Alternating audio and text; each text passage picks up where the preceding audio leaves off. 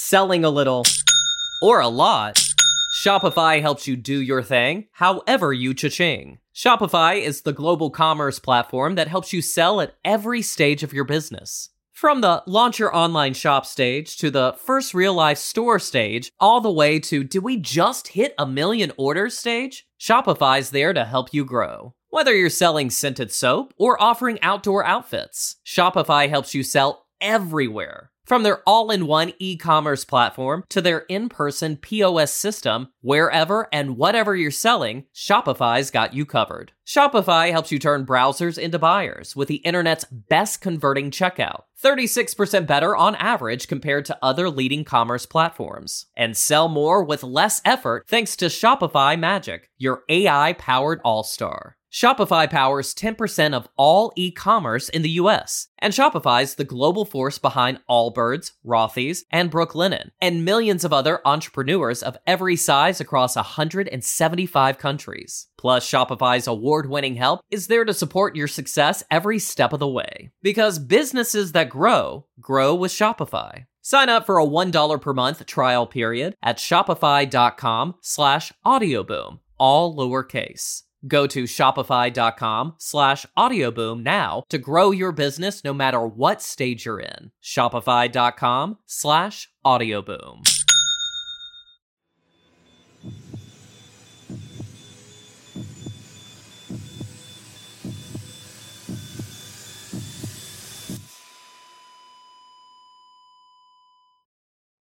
Our episodes deal with serious and often distressing incidents.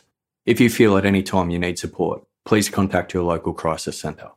For suggested phone numbers for confidential support, please see the show notes for this episode on your app or on our website.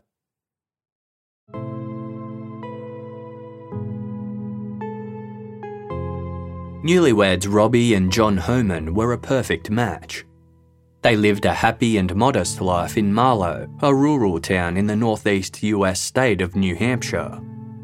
The climate there suited the Homans, as 36-year-old Robbie loved the cold. When it snowed, she and John would take their snowmobiles out through the woods that surrounded their small home, or curl up by the fire and read books. But their idyllic life was interrupted in early 1982 when Robbie began suffering from migraines, fatigue, blackouts, and memory loss. A few years earlier, Robbie had been diagnosed with a cancerous brain tumour. Initially, the symptoms were mild, but the tumour itself was incurable, and Robbie was aware she would eventually succumb to the disease. As her condition worsened, she sought the opinions of local doctors. There was a clinic in Dallas, Texas that was offering an experimental treatment that might help her. Robbie was willing to give it a chance. In September 1982, Robbie left her secretarial job to undergo the experimental treatment. John was supportive of his wife's plan, though uncertain when or if she would return. Luckily, Robbie would be in good hands. Her identical twin sister, Terry Martin, was going to care for her. Terry only lived a short distance from the clinic, meaning Robbie could stay with her while she received treatment in Texas. Months passed and the treatment proved unsuccessful. As Robbie's hopes for survival dwindled, she wrote a letter to her sister stipulating her wishes in the event of her passing. "I'm afraid I won't make it home," it read. "I want so much to see my John again, and I know you have been torn between my wishes and what you feel is right, but I don't want him to see me like this. I'm trying to hold on until December, but though my mind tells me not to give in, my body is too tired to listen." Robbie went on to apologise for any hardship Terry had endured in caring for her and expressed gratitude for how wonderful her sister had been. She wrote of her love for Terry as well as John, adding, "I hope I will wake up one morning and everything will be better, but this is just in case things go wrong. There is to be no funerals or memorials. I don't want either of you to waste time grieving for me. Life is too valuable, and it doesn't last that long. Time is a slow healer, but I know that eventually it does heal. Just keep that in mind, Terry. Everything passes. Just please take care of John. Robbie wrote the date at the top of the page. November 10, 1982. She died the next day.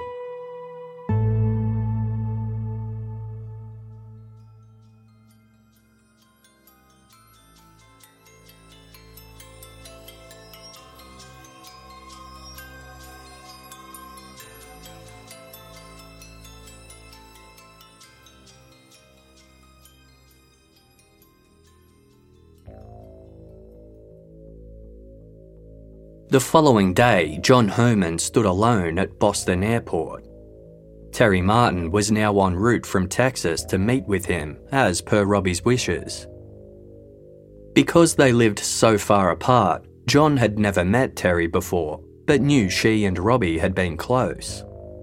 The twins wrote to each other often and spoke on the phone nearly every day.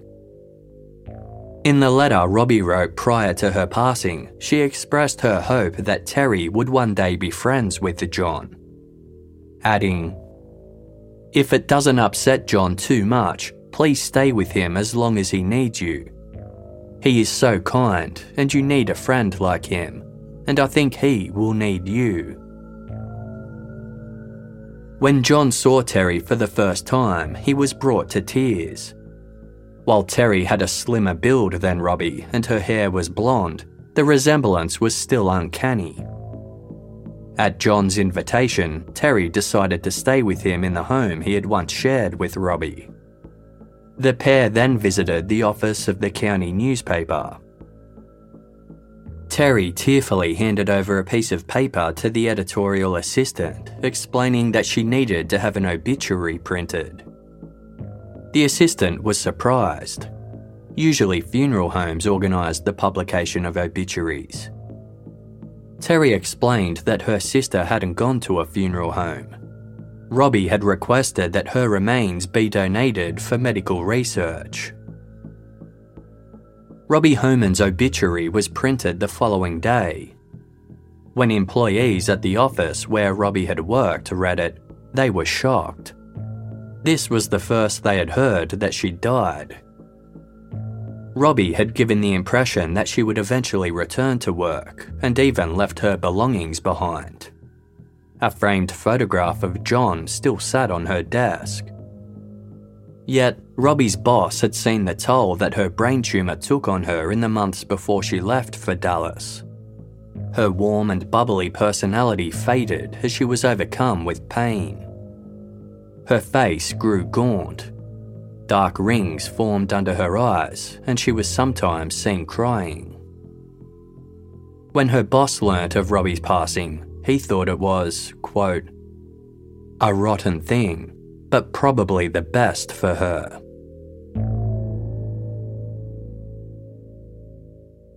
Meanwhile, Terry Martin settled in with her brother-in-law John Homan.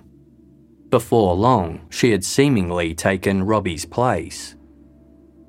When Terry expressed plans to permanently relocate to Marlow to live with John, his family were confused. But John made it clear that they had a purely platonic friendship founded on their mutual grief over Robbie's death. Terry wasn't like Robbie anyway. John Homan was an introvert with few friends, matching Robbie, who was quiet and reserved. Those who met Terry found her talkative and outgoing. Terry also spent her spare time watching television, while Robbie had hated TV and preferred to read. Despite these differences, Terry said she and her twin sister had shared a special bond. They could sense when the other was in emotional or physical pain. She remarked that losing Robbie was like having a part of you die. Like Robbie, Terry was a trained secretary and wanted to find a job so she could contribute to her and John's living costs. John suggested that she visit the same employment agency that had secured a position for Robbie. Terry agreed, and although she didn't perform as well on the typing and shorthand test as her sister had, she found a job as an executive secretary at a book printer. She soon paid a visit to her sister's former employer. Terry walked into the office with John and introduced herself to the staff. They were stunned, as they had no idea that Robbie's twin was now living in Marlow. One of Robbie's best friends showed Terry around, pointing out the desk where Robbie had worked. An employee named Sandra missed Terry as she toured the building, but caught up with her just as she was saying goodbye. Sandra asked her colleagues what was going on. Another woman filled her in, saying, "That's Robbie's twin sister, Terry Martin. She wanted to see where Robbie worked." In response, Sandra exclaimed, "Bullshit. That's Robbie."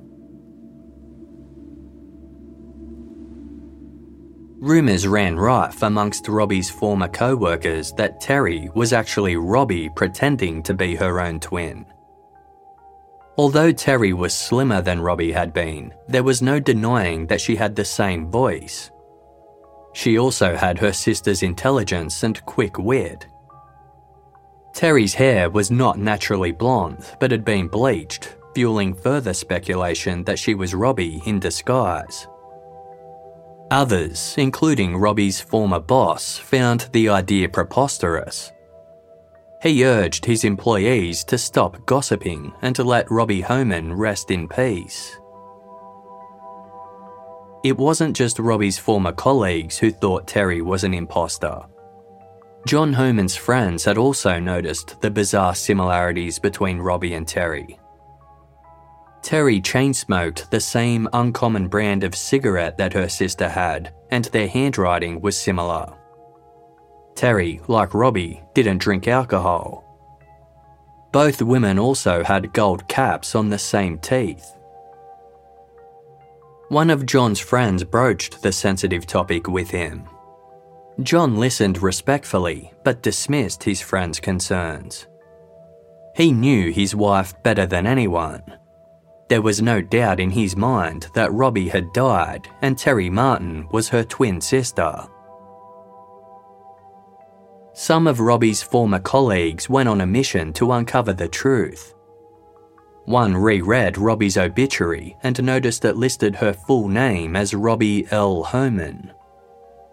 This employee worked in personnel, so she knew that Robbie actually went by her middle name. Her full name was Lindsay Robbie Homan. Other skeptics phoned various hospitals to find the facility that Robbie's body had been donated to. It was listed in her obituary as the Medical Research Institute in Texas, but no such place existed. Robbie's obituary also mentioned that she had been a member of the Sacred Heart Church in the Texan city of Tyler. But Tyler had no church by that name. The county police were notified of the goings-on and were intrigued. One detective started checking births, deaths and marriages records for documentation regarding Robbie's passing in Texas. He didn't find any. The obituary also mentioned that Robbie and Terry had been born in 1945 to Hugh and Cindy Grayson in Albany, New York. There were no birth records that matched this information. It begged the question, if Robbie Homan and Terry Martin never existed, then who was the woman living with John Homan?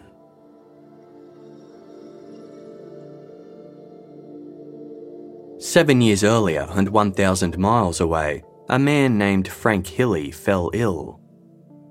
Frank lived in the town of Anniston in the southeastern state of Alabama, where he worked as a shipping director at a factory. What had started as regular headaches gradually progressed to pain so intense, the 45-year-old was often left in tears. Frank went from being good-natured and happy-go-lucky to quiet and withdrawn. Then, on Friday, May 16, 1975, he suffered severe stomach cramps while at work. Believing he was burned out, Frank excused himself and went home to recover. Later that day, Frank developed chills and a fever. His wife, Marie, called Frank's doctor, who recommended he take aspirin and drink fluids. This did little to help. Frank's symptoms intensified over the weekend, culminating in nausea, vomiting, and diarrhea.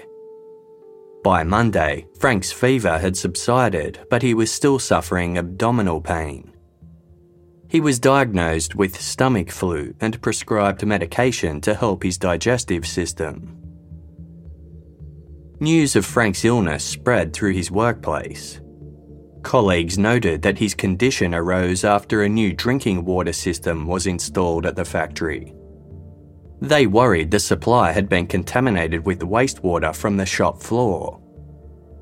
Staff were ordered to bring bottled water from home until tests confirmed it was safe to drink. Meanwhile, a week resting at home did not help Frank Hilley. At 3:30 a.m. on Friday, May 23, Marie woke to find her husband's side of the bed empty. She searched the house, and after finding no sign of him, Marie went outside. Frank was in their front yard, wearing nothing but his underwear. He appeared confused as he wandered about aimlessly. When Marie called out to Frank, he turned to her and asked, "Where's the car?" It then became clear to Marie that her husband of 25 years no longer recognised her. She rushed Frank to the hospital. By this time, his skin had turned yellow and he had little energy to move.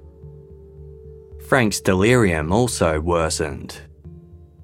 At one point, he picked up an imaginary pen to write on his bedsheets, thinking he was sitting at his office desk. Marie called their 22-year-old son, Mike, who lived interstate.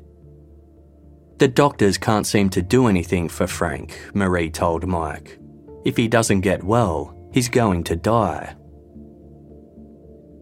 Mike arrived at the hospital 2 days later. He went into Frank's room to find his mother sleeping in a chair and his father still lying in bed. Mike suddenly realised his father had passed away in his sleep. An autopsy revealed that Frank died from kidney failure, believed to have been caused by infectious hepatitis. It was unknown how Frank might have caught the virus.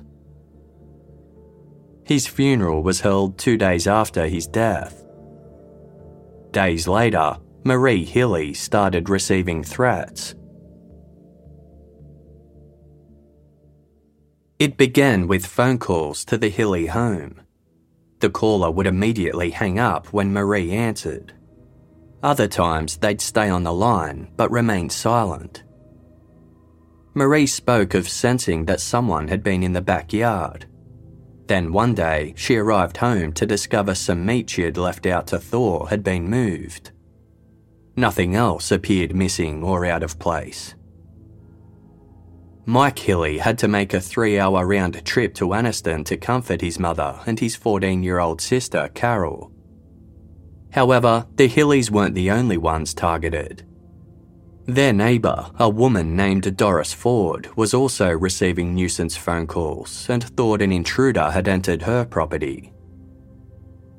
Then, just over 3 months after Frank's death, Doris noticed thick smoke billowing from the Hilley residence. Marie Hilley's mother had recently moved into the home following a cancer diagnosis, and there were concerns she might be trapped in the burning building. Just as firefighters readied themselves to rescue her, Marie and her mother drove up to the house. They had been out running an errand. The fire was extinguished before it inflicted any serious damage. A month later, Marie phoned the police after smelling gas in her house. An officer arrived but was unable to find evidence of a leak. Next door, the gas at Doris Ford's house had also been meddled with. She'd noticed the switch on her outdoor grill had been turned to the highest setting. Following this incident, Marie Hilley received another phone call.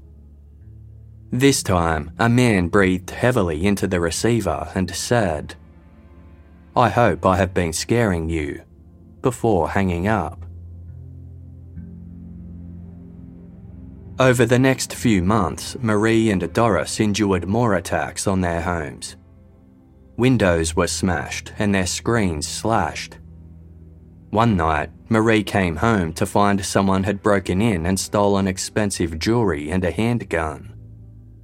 She believed the culprit was an 18-year-old who lived in the street. Police ruled him out. By mid-1977, Frank Hilley had been dead for 2 years, but his family was still being harassed. In the early hours of Friday, July 22, Marie woke to the smell of smoke. A small fire was burning in the downstairs hallway closet. Marie managed to extinguish it before it took hold. 2 days later, Doris returned home to find a fire had also started in a hallway closet of her house. Both Marie and Doris were unsure why they were being targeted. They were friendly with one another but had no other ties. Following the arson attacks, Marie returned home to find an envelope attached to her front door. It contained a note scrawled in tiny block letters that read, "You are going to be sorry if you don't move." The letter was taken by the police, and Marie took to sleeping with a crowbar under her pillow.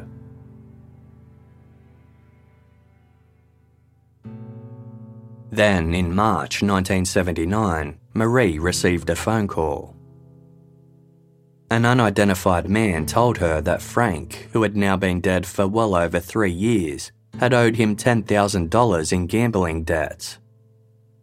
The man expected to be paid despite Frank's passing. He demanded a $5,000 down payment from Marie to be paid in cash. She was to place it in an envelope, then stash it behind cans of dog food in the town's main supermarket. He gave Marie a date and time for the drop-off and told her if she didn't pay, he would come for her daughter, Carol. To Marie, this explained why the Hilleys had been harassed and threatened in the years since Frank's death. On the day of the drop-off, Marie visited the supermarket. She headed down the pet care aisle and hid an envelope full of cash behind some cans of dog food. Then she left. A few people wandered down the aisle and some paused to browse items. When the aisle was empty, a middle-aged man wearing a suit and tie appeared.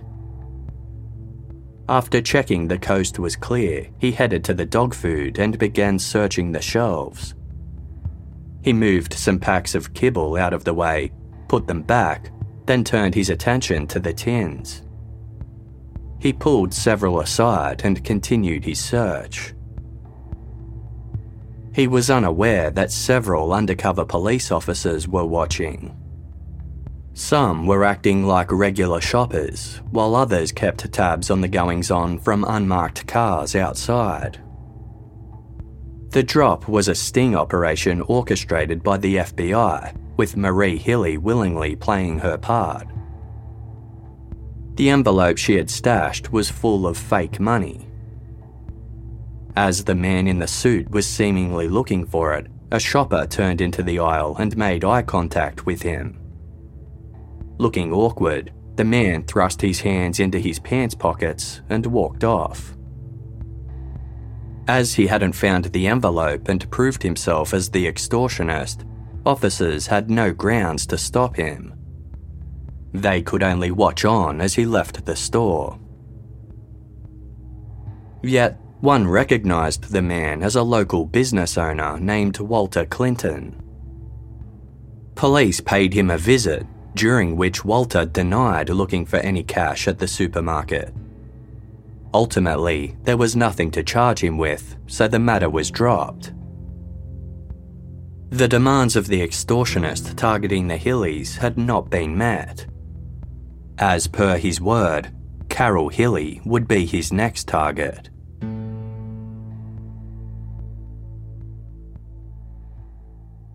"19-year-old Carol was still living at the family home while studying at a local university. In April, one of her younger friends asked if Carol would be their date to prom. She accepted the offer. After the dance, Carol attended a party where she drank a few cocktails and smoked some cannabis.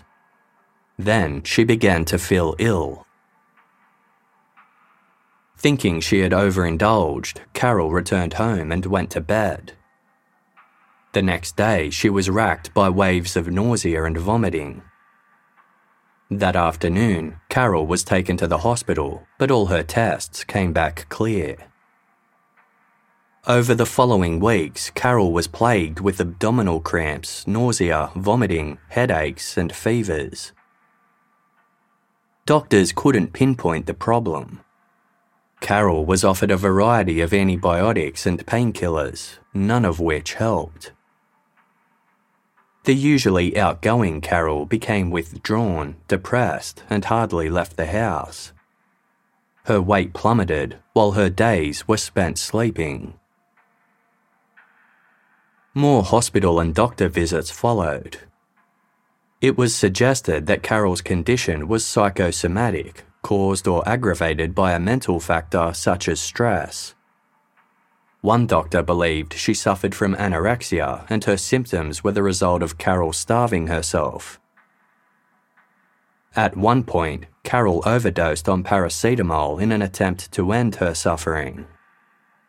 She was subsequently admitted to a psychiatric facility where she was prescribed sedatives and antidepressants and given vitamin injections. During the stay, Carol's hands and feet became numb and she had difficulty walking. It got to the point where she couldn't even feed herself as her extremities were non-functional. Her mother had to spoon-feed Carol baby food, which was easier to swallow. When Carol suffered a fall, Marie decided she'd had enough. It had been 5 months since Carol's ordeal started, and she was only getting worse. Against a doctor's recommendations, Marie removed Carol from the facility and took her to the nearby University of Alabama hospital for a second opinion. Carol was promptly admitted to the neurology ward. On the afternoon of Wednesday, September 19, Marie was reading by Carol's hospital bed as her daughter slept. Suddenly, there was a knock at the door. Marie answered and stepped into the hall to speak with the visitors. They were police officers acting on a warrant. Marie Hilley was placed under arrest.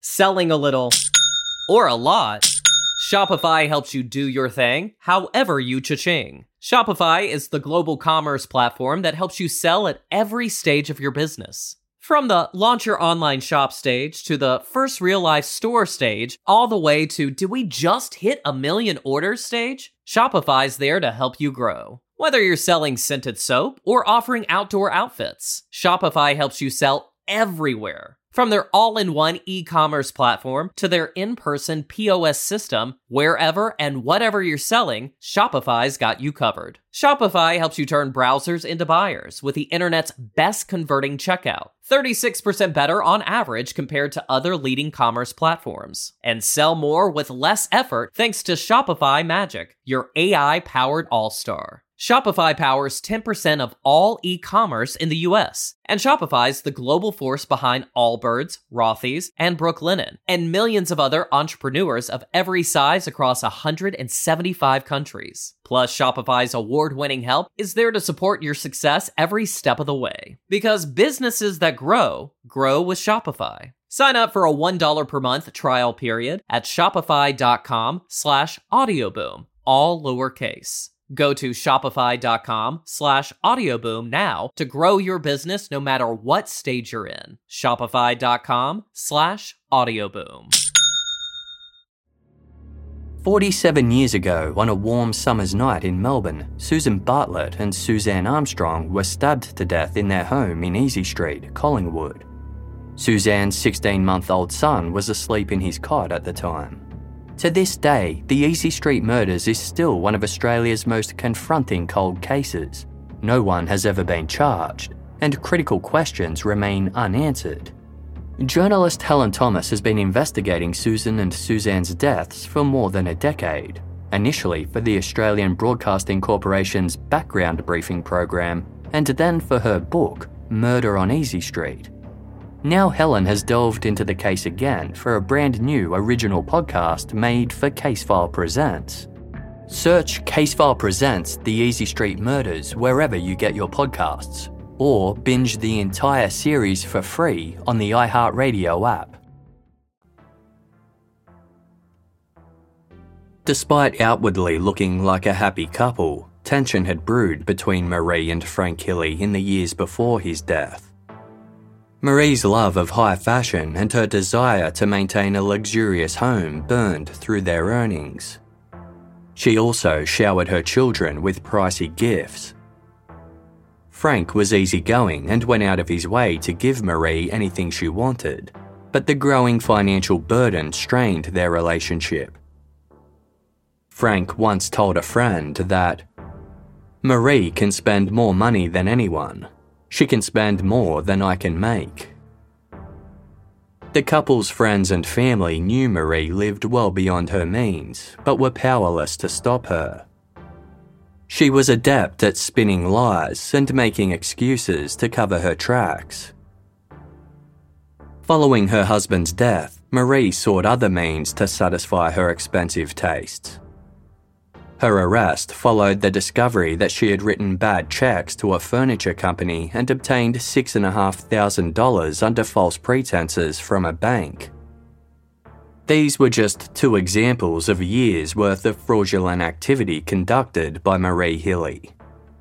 She owed thousands to local businesses and was behind on loan repayments. She'd even gotten her son into debt, using him to co-sign multiple loans that she never repaid. When Marie failed to appear at a hearing for a fraud charge, contempt of court was added to her rap sheet. The extent of Marie's financial woes raised questions about the 4-year-long harassment campaign waged against her family. Significant investigations had been conducted to identify the perpetrator, but they went nowhere. A lieutenant later told the Anniston Star newspaper, "There was a point in time when Marie would call me almost daily to report something. Harassing phone calls, people coming to her home, people stealing trivial things. After a period of time, things didn't make sense." A trace was placed on the Hilleys' phone line. It revealed that one of the nuisance calls Marie received was from a payphone outside her house. Every other time investigators tried to trace calls to the Hilley home, the calls would suddenly stop. As soon as the tracing device was removed, Marie alerted police that the calls had started up again. A trace was also placed on the phone line of her neighbour, Doris Ford, as she had also received nuisance calls. One no-talk call made to Doris was found to have originated from the office where Marie worked as a secretary. Investigators came to suspect that Marie had orchestrated her own torment as a means of receiving insurance payouts. She'd tried unsuccessfully to sue the Alabama Gas Company for $75,000 following claims of a leak, and received money after the fires that damaged her home. In November 1977, Carol's car was stolen from a shopping mall car park. It was found 2 hours later, on fire. Marie collected an insurance claim that she had taken out on the vehicle shortly before it had been allegedly stolen. Then there was the time Marie claimed her harasser was a man chasing a debt left by her late husband. While Marie blamed Frank's gambling addiction for her finance problems, there was zero evidence that he'd had a problem at all. Marie's children believed Marie was the problematic gambler. She'd return late at night with hundreds of extra dollars that she said was payment for late-night secretarial work. But her claims of extortion gained credence when local businessman Walter Clinton tried to collect a money drop that Marie left in a supermarket. When quizzed about his suspicious behaviour, Walter revealed that he'd been following a tip-off he had received the night before. Walter was engaged in a lawsuit against a former client, and a woman called him to say she had documents that would help his case. She told him that she would leave them behind the tins of dog food at the supermarket. When he couldn't find them, he left the store. Walter didn't recognise the voice of the woman who rang him, as she had spoken in whispers. Marie Hilley knew about Walter Clinton's court case, as she had previously been his secretary. She also knew Walter on a more intimate level. She'd been having an affair with him when Frank was alive. The day Frank had abdominal pain and came home early from work, he found Walter and Marie in bed together. By that time, he was too sick to address the matter. Officers believed it was likely Marie Hilley had called Walter Clinton, embroiling her former employer and lover in a phony extortion bid she'd orchestrated to bolster her claims. In a similar vein, she was deemed responsible for the harassment of her neighbour, Doris Ford. She likely hoped a second, unrelated victim would make her own story seem more plausible. Despite receiving large insurance payouts, Marie denied any involvement in the criminal acts. Following her mother's arrest for fraud, Carol Hilley was preparing for bed in her room at the University of Alabama Hospital when a doctor suddenly stopped by. Carol was surprised to see him so late at night, and even more so when he asked to examine her hands. Running horizontally across each of Carol's fingernails were white lines. Known as Aldrich-Mees lines, they confirmed one thing: Carol's illness was the result of metal poisoning. The doctor had spoken with the physicians who'd treated Carol at the psychiatric facility prior to her arrival at the hospital. He'd learnt that Marie Hilley had made the snap decision to remove Carol from their care because there were discussions about Carol having metal poisoning. Everyone is exposed to the naturally occurring chemical element arsenic through a normal diet. However, high enough amounts can be fatal. Hair is one biomarker for arsenic exposure, and when samples of Carol Hilley's hair were tested, it was found she had more than 100 times the normal amount of arsenic in her body. Marie Hilley was seen giving Carol injections throughout her daughter's months-long illness. Marie said that she had received permission from Carol's doctor to do so and that the medicine would help with her nausea. She explained that she had sourced the medicine from their neighbour, Doris Ford, who was a registered nurse. The needle's contents were cloudy and white. On one occasion, Marie administered Carol's medicine orally. The liquid was bubbly and it burned as Carol swallowed it. Marie made her daughter swear not to tell the staff about the medicine, saying that Doris would lose her job if she did. The revelation that Marie had likely been poisoning her daughter confirmed suspicions held by many of their friends and family. It wasn't an outrageous scenario to contemplate. Carol had a tempestuous relationship with her mother. The pair fought often, mostly about Carol smoking cannabis and being a lesbian, which Marie disapproved of. The previous year, Marie had taken out a $25,000 life insurance policy on Carol. She was the sole beneficiary.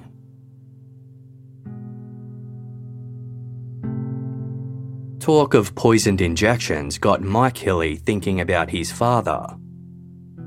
In hindsight, the symptoms Frank Hilley had suffered were the same as arsenic poisoning. During the peak of Frank's illness, he was witnessed rubbing a swollen red pinprick in his upper arm. He said that Marie was giving him shots on doctor's orders and she had just administered one as practice. Frank died the next day. This didn't entirely explain his illness, as he'd been unwell for some time and it appeared Marie had only injected him once. However, because liquid arsenic is clear and odourless, it was possible that she'd slipped it into his food or drink undetected. With this in mind, Mike Hilley wrote to the coroner hoping to establish the truth. On Wednesday, October 3, a crowd of spectators gathered at the Forest Lawn Garden Cemetery on the east side of town. They watched on as police guided an excavator that was removing dirt from Frank Hilley's grave. Frank's corpse bore hardly any signs of decomposition despite being buried for 4 years. Arsenic also preserves body tissues. A search of the hotel room where Marie Hilley had been staying during her daughter's hospitalisation uncovered a small bottle of clear, odourless liquid inside a cosmetics case. It tested positive for arsenic. An empty brown medicine vial found inside Marie's purse after her arrest had previously contained arsenic. Arsenic was also the active ingredient in a bottle of rat and mouse poison stored amongst tins of baby food in Marie's home. Marie Hilley was charged with the attempted murder of Carol Hilley, which she steadfastly denied. The news sent shockwaves through the small community of Anniston. A family friend told reporters, "The Hilleys were just a typical family. Big churchgoers. You'd never have thought anything like this would happen to them." Marie Hilley was initially held on a $14,000 bond. Her lawyer, a man named Wilford Lane, successfully petitioned 5 locals to come up with the money, and Marie was subsequently freed. With the help of Wilford, she used a fake name to book into a hotel where she was to lie low until her day in court. 6 days later, Wilford arrived at Marie's hotel room to discuss her upcoming trial. But when he knocked on the door, there was no answer. The door was unlocked, so Wilford let himself in. Marie's belongings were inside, but she was nowhere to be found. A note had been left on a table. It read, "Wilford Lane, you led me straight to her. You will hear from me."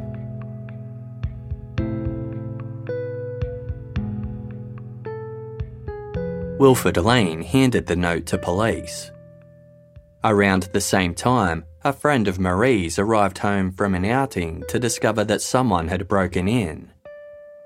They had taken some of her clothes, cash, social security card, and car. There was also a note that bore the same handwriting as the one left in Marie's hotel room. This one read, "Do not call the police. We will burn you out if you do. We found what we wanted and we won't bother you again."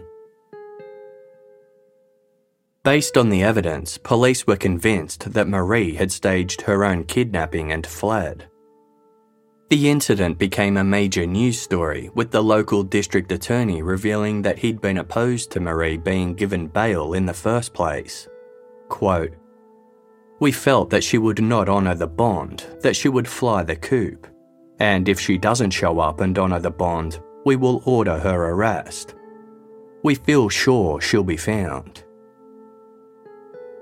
The car Marie stole was eventually found abandoned in the neighbouring state of Georgia, 120 miles east of where it had been taken in Anniston. Despite an extensive search there, Marie was not located. Marie Hilley was due to appear in court on Monday, December 3, 1979, but was a no-show. A further charge of unlawful flight to avoid prosecution was added. By now, the examination of Frank Hilley's remains had concluded. They'd revealed that he had ingested small amounts of arsenic over a long period of time, with one massive dose given near the end of his life. As a result, Marie Hilley was indicted for the first-degree murder of her husband. Yet, 6 months passed with no leads on her whereabouts. A $5,000 reward for information failed to generate any worthwhile leads. One evening in late 1980, Mike Hilley and his wife were in bed when they awoke to the sound of their baby crying. As detailed in the book Poisoned Blood by author Philip Ginsberg, Mike went to check on his infant son. When Mike entered the nursery, his eyes were drawn to a window that opened out to the front porch. Outside, and partially illuminated by light emanating from the house, was a person. As Mike rushed to call the police, the person fled. Their movements triggered a spotlight in a neighbour's front yard, prompting the homeowner to investigate what was going on.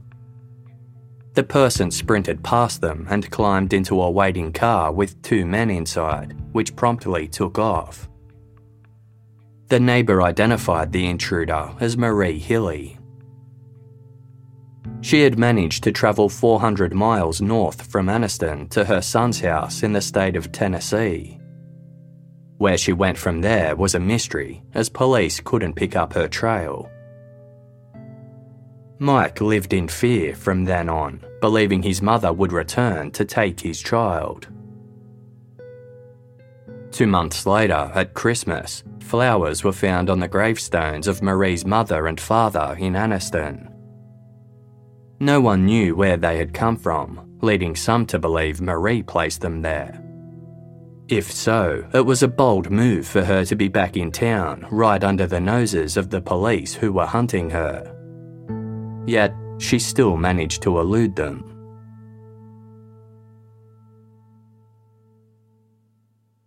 Carol Hilley fully recovered from being poisoned and was able to resume her university studies. She was left with thousands of dollars in hospital bills because her mother had fled before paying them.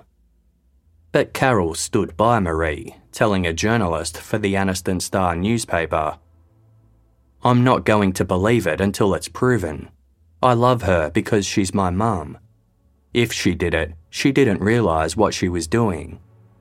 My mother is not a bad person or anything. She's just had a lot on her since my dad died. It's just all been so weird." Carol hoped Marie would contact her, adding, "If she called me and asked would I come meet her, I'd go. I think that's what you call being an accessory to a crime, but I'd take that risk." Carol was certain that her mother would never be found. Quote, "My mother has done it. She's outsmarted them." One of Marie's friends wasn't as convinced. While Marie's charisma and charm would help her blend in anywhere, her friend stated, "I think one of these years they'll find her. She'll make a mistake. It's just a matter of time." Police were convinced that Marie had since changed her name and altered her appearance, with one officer conceding, "If you take a new identity, don't contact people you knew, and don't violate any aspects of the law, it's hard to get caught." One FBI agent told the Anniston Star that he believed he knew everything about Marie Hilley necessary to apprehend her. Problem was, they were likely chasing a new identity that they didn't know a thing about. The behavioural sciences unit profiled Marie as someone who will likely be in a man's company with a respectable job. She will be in secretarial work. She'll be living the good life. She will be in a beauty shop at least twice a week. She is always dressed nice and her appearance pleasant. She can be kind, laughing, considerate, and then brutal and hateful. John Homan was besotted by Robbie Hannon from the moment he met her at a Florida bar in February 1980. She was a glamorous woman in her 30s with manicured nails, flawless makeup, and high-end clothes. A whirlwind romance was followed by a wedding before Robbie and John settled into a cozy life together in the small town of Marlow, New Hampshire. John was completely unaware that the woman he had fallen for was actually 49-year-old Marie Hilley. Townsfolk were also oblivious that Robbie Homan was actually one of the FBI's most wanted fugitives. In early 1982, Marie Hilley decided it was time to kill off her Robbie Homan persona. She concocted a story about having a brain tumour and needing experimental treatment in Texas. When asked who would care for her, Marie spoke of her identical twin, Terry Martin, who lived near the clinic. The truth was, Terry Martin didn't exist. This didn't stop Marie, as Robbie, pretending to talk to Terry on the phone and writing up bogus letters. Everyone, including her husband, were fully convinced by the ruse. In late September 1982, Marie Hilley left Marlow. Instead of going to Texas, she travelled to Pompano Beach in Florida. She went straight to a beauty salon to have her hair bleached platinum blonde. Over the next 6 weeks, she also lost 20 pounds. Transformation complete, Marie began the next phase of her elaborate con.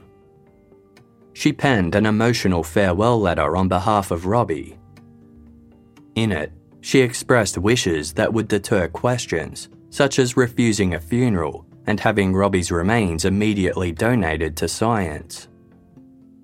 She then called John Homan posing as Terry Martin and revealed that Robbie had died. Marie, now as Terry, flew to meet with John and managed to fool him into believing she was a different person to the one he had recently married. Marie thought she'd fooled everyone in Marlow again. She wasn't expecting her former co-workers to pick up on the deception. On Wednesday, January 12, 1983, Marie Hilley arrived at the book printer where she'd found work as Terry Martin nearly 2 months prior. As she sat behind her desk, she busied herself with a stack of papers. Soon, 2 men entered the building. They subtly watched Marie from afar, then left, having failed to raise her suspicion. At 4:30 p.m, as Marie left the building at the end of her shift, she was approached by the same 2 men. One held out some identification. He was an FBI agent, as was his partner. "We have reason to believe you're not who you claim to be," one of the agents said. Upon hearing those words, Marie replied in a defeated voice, "Yes." She was taken into custody and led to an interrogation room where she waived her right to an attorney. A detective asked her to give her real name. After a brief pause, she revealed, "My name is Marie Hilley." Selling a little or a lot, Shopify helps you do your thing, however you cha-ching. Shopify is the global commerce platform that helps you sell at every stage of your business. From the launch your online shop stage to the first real-life store stage, all the way to do we just hit 1 million orders stage, Shopify's there to help you grow. Whether you're selling scented soap or offering outdoor outfits, Shopify helps you sell everywhere. From their all-in-one e-commerce platform to their in-person POS system, wherever and whatever you're selling, Shopify's got you covered. Shopify helps you turn browsers into buyers with the internet's best converting checkout, 36% better on average compared to other leading commerce platforms. And sell more with less effort thanks to Shopify Magic, your AI-powered all-star. Shopify powers 10% of all e-commerce in the US, and Shopify's the global force behind Allbirds, Rothy's, and Brooklinen, and millions of other entrepreneurs of every size across 175 countries. Plus, Shopify's award-winning help is there to support your success every step of the way. Because businesses that grow with Shopify. Sign up for a $1 per month trial period at shopify.com/audioboom, all lowercase. Go to shopify.com/audioboom now to grow your business no matter what stage you're in. Shopify.com/audioboom. 47 years ago, on a warm summer's night in Melbourne, Susan Bartlett and Suzanne Armstrong were stabbed to death in their home in Easy Street, Collingwood. Suzanne's 16-month-old son was asleep in his cot at the time. To this day, the Easy Street murders is still one of Australia's most confronting cold cases. No one has ever been charged, and critical questions remain unanswered. Journalist Helen Thomas has been investigating Susan and Suzanne's deaths for more than a decade, initially for the Australian Broadcasting Corporation's background briefing program, and then for her book, Murder on Easy Street. Now Helen has delved into the case again for a brand new original podcast made for Casefile Presents. Search Casefile Presents The Easy Street Murders wherever you get your podcasts, or binge the entire series for free on the iHeartRadio app. It's a relief to stop running, she admitted. I'm tired. It's been so confusing. Marie made a full admission about her elaborate triple life, detailing her process of becoming Robbie Homan and Terry Martin. She couldn't explain why she had decided to kill off her Robbie persona, except to say that she didn't want to involve her husband John Homan in her deception. Authorities speculated that Terry was invented to create even more distance from Marie's criminal past. When asked why she had instigated the whole charade, Marie replied, "I don't know. I kept trying to decide whether to keep running or to give myself up." Marie was extradited back to Anniston, where she pleaded not guilty to the murder of her husband Frank Hilley and attempted murder of her daughter Carol Hilley. This time, bail was set at more than $300,000, ensuring Marie remained in custody until her trial began in May 1983. The prosecution portrayed Marie as someone cold and callous, who thought so little of her husband and daughter that she was willing to kill and make a profit from them. They filled 2 blackboards detailing the number of insurance policies Marie had in place and the various payouts she'd received. Frank Hilley's death granted Marie the biggest windfall of $42,000. A woman who shared a jail cell with Marie prior to trial testified that Marie said she had poisoned Carol because she was a lesbian and Frank was always defending her. The inmate asked how she did it, and Marie replied, "I put a little arsenic at a time in their food." The defence tried to depict Marie as a loving mother who went above and beyond for her family. In doing so, they painted Frank and Carol in a negative light, with the latter described as unruly and rebellious. When Carol testified, she confidently and politely deflected these accusations. By this stage, Carol's opinion of her mother had changed. While Carol said she still loved Marie, she now considered her a dangerous woman.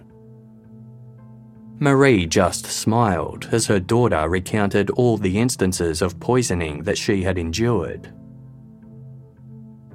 In her testimony, Marie admitted to injecting Carol with medicine, but maintained it was under doctor's orders. But there were no records from any of Carol's doctors to prove this.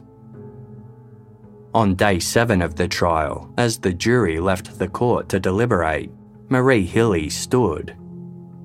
She turned and looked directly at Carol, who began sobbing. Marie smiled and mouthed the words, "I love you."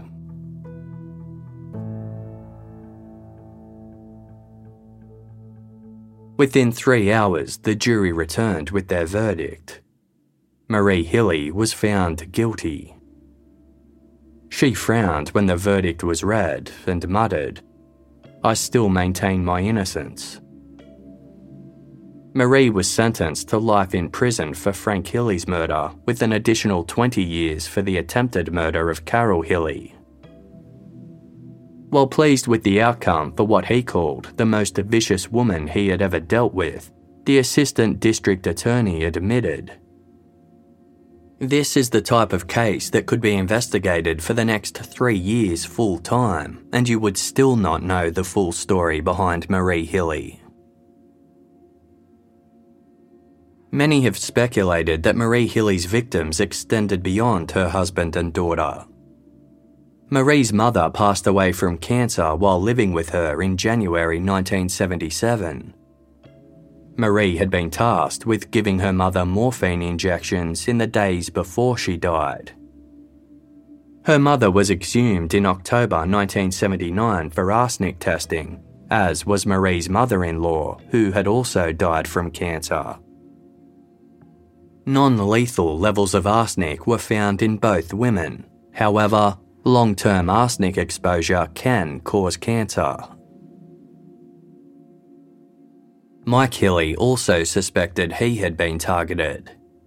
Both he and his wife suffered bouts of extreme nausea and vomiting whenever they stayed with Marie.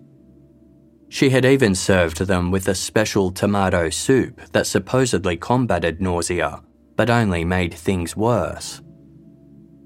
Mike's wife was so ill at one point that she miscarried. On another occasion, Mike was planning to take Marie to the bank to sort out her finances. She was reluctant to go. 10 minutes after eating the breakfast his mother prepared, Mike became so violently ill that he had to cancel the trip. But that wasn't all. As detailed in the book Black Widow by author Robin MacDonald, one police officer who responded to Marie's harassment calls later noted, "Marie Hilley always had something fixed for me to eat and drink. I drank so much coffee, ate so much cake, had so much chicken at her house over the years. It seemed like I was sick a lot with gastrointestinal problems and vomiting." Neighbourhood children who visited the Hilley home to play with Carol and Mike also complained of stomach pain. One FBI agent who had investigated Marie's disappearance said, "There was a family who lived next to Marie Hilley for years. The children were sick all the time, but the doctors could never find out why. The family eventually moves away, and the kids get well in no time at all." Marie's various attempts to appeal her conviction failed. In prison, she was a model inmate. She even managed to convince some guards that she was innocent. Marie was given a minimum security status, which meant she could leave prison with other inmates on a day pass. In an application to the warden requesting longer leave, Marie wrote, "I have never learned to live with lies. I have no desire to make my life more difficult than it already is, and running for the rest of my life is not exactly my idea of living." Marie's request was granted. She was permitted 3 days leave for a long weekend from Friday, February 20, 1987. That day, John Homan picked her up. Even though John had been caught in Marie's web of deceit, he remained her staunch defender. When speaking of his thought process upon learning the truth about his wife Robbie, Terry, and Marie, John said, "It's very difficult to describe the feelings I had.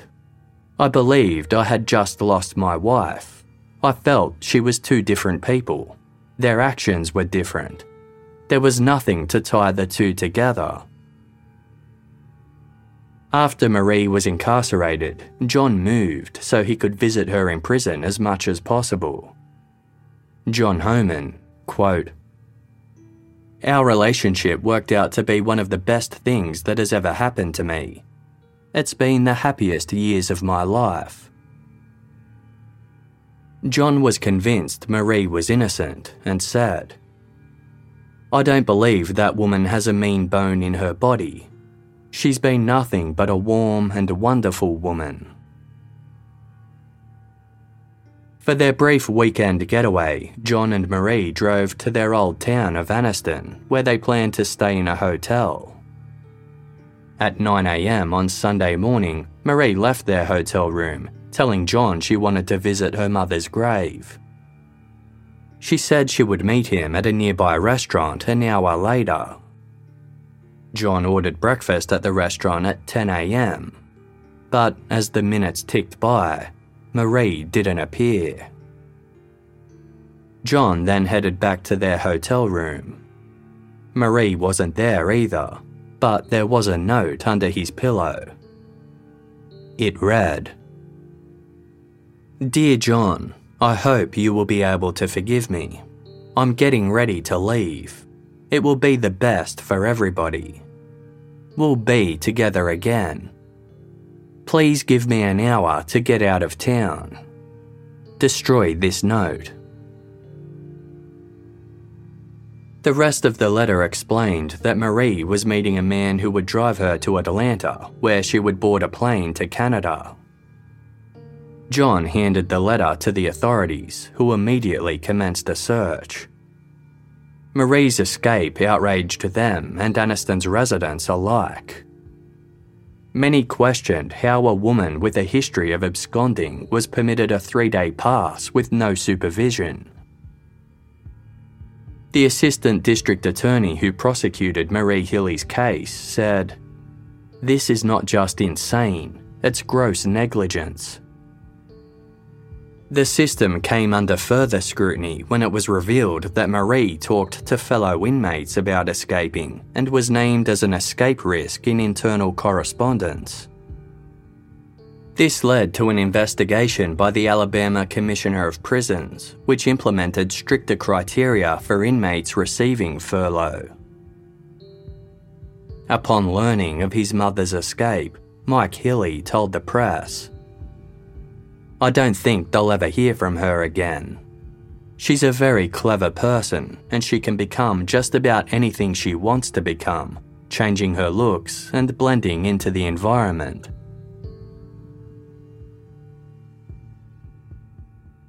Five days after Marie fled, an Anniston woman named Sue Craft was driving along Old Gadsden Highway just outside of town. Sue was preparing to turn onto Post Oak Road, a winding wood-lined stretch that led to her house, when something caught her eye. She couldn't quite make out what it was on account of the drizzling rain, but it appeared as though there was a woman on the back porch of a nearby house. She was on her knees and reaching for a door handle. Sue drove home, phoned the police to report what she had witnessed, then headed back to the house to confront the woman. She found her slumped over by the front door. The woman explained in a slurring voice that she was not breaking in, but looking for help. Her car had broken down further along the road. She had half walked, half crawled through the forest in the freezing cold and pouring rain until she found a house. The woman's skin was blotchy and purple. Sue covered her with a sheet of plastic for warmth while they waited for police and paramedics. The responding officer immediately recognised the woman as Marie Hilley. Soon after the ambulance arrived, Marie suffered a seizure and lost consciousness. She went into cardiac arrest as she was loaded into the ambulance. Marie was treated for hypothermia and placed on life support. A few hours later, she passed away. A coroner later determined that Marie had walked and crawled about 15 miles for 24 to 36 hours before she was found. She was only wearing light clothing and conditions were cold enough to kill someone in as little as 8 hours. It was assumed she had travelled along the old train lines that led out of downtown Anniston as she was found nearby. But a search along these tracks revealed no clues as to where she had been prior to her death. No broken down car was ever found.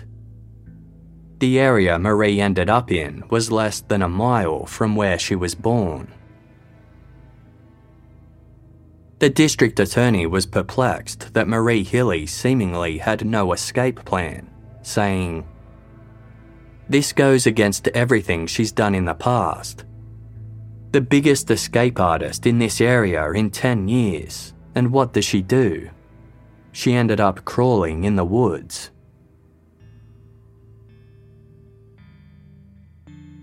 Marie Hilley was laid to rest alongside her first husband, Frank Hilley. Her children, Mike and Carol, attended the service, as did Marie's second husband, John Homan. Mike petitioned the state of Alabama to cover Marie's funeral costs, arguing she shouldn't have been allowed out, and therefore the state was responsible for her death. The request made local papers and prompted Carol to write to the Anniston Star in defence of her brother. An excerpt read, "Our whole family has suffered more than I care to think about anymore. What I want to know is why we were left out of our right to state our opinion of a 3-day unsupervised release of someone who tried to kill me and destroyed my family. I don't expect the state of Alabama has any answers for us, which makes me sicker and more angry than Marie Hilley ever did." Mike's claim was rejected by state officials. John Homan was cleared of having anything to do with Marie's final escape. He mourned his wife, telling the Anniston Star 7 months after her death, "I think the two of us were destined for each other. There's so little happiness in the world, and we were both so happy." John died 2.5 years later. Many still wonder why he chose to stand by a woman who deceived and used him. The judge who presided over Marie's case said, "I always felt that John Homan was as much of a victim as Frank Hilley. Marie used him. He was gullible. He fell for it." Many books and documentaries have been made about Marie Hilley. The assistant district attorney once said, "She's like a black widow spider. They tell me that the black widow spider mates and then it kills its mate, and there's no reason for it. That's what she reminds me of." The Black Widow has since become Marie's moniker. In her farewell letter as Robbie Homan, Marie Hilley had written, "One last thing, I'm not afraid to die. I've tried to live my life without hurting anyone.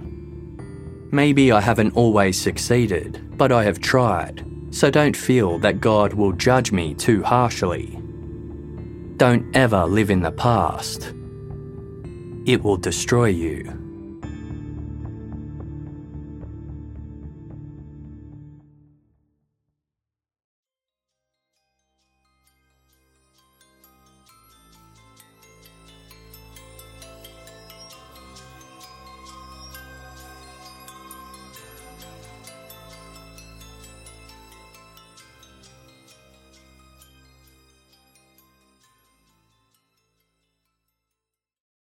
Selling a little or a lot, Shopify helps you do your thing, however you cha-ching. Shopify is the global commerce platform that helps you sell at every stage of your business. From the launch your online shop stage to the first real-life store stage, all the way to did we just hit 1 million orders stage? Shopify's there to help you grow. Whether you're selling scented soap or offering outdoor outfits, Shopify helps you sell everywhere. From their all-in-one e-commerce platform to their in-person POS system, wherever and whatever you're selling, Shopify's got you covered. Shopify helps you turn browsers into buyers with the internet's best converting checkout, 36% better on average compared to other leading commerce platforms. And sell more with less effort thanks to Shopify Magic, your AI-powered all-star. Shopify powers 10% of all e-commerce in the US, and Shopify's the global force behind Allbirds, Rothy's, and Brooklinen, and millions of other entrepreneurs of every size across 175 countries. Plus, Shopify's award-winning help is there to support your success every step of the way. Because businesses that grow with Shopify. Sign up for a $1 per month trial period at shopify.com/audioboom, all lowercase.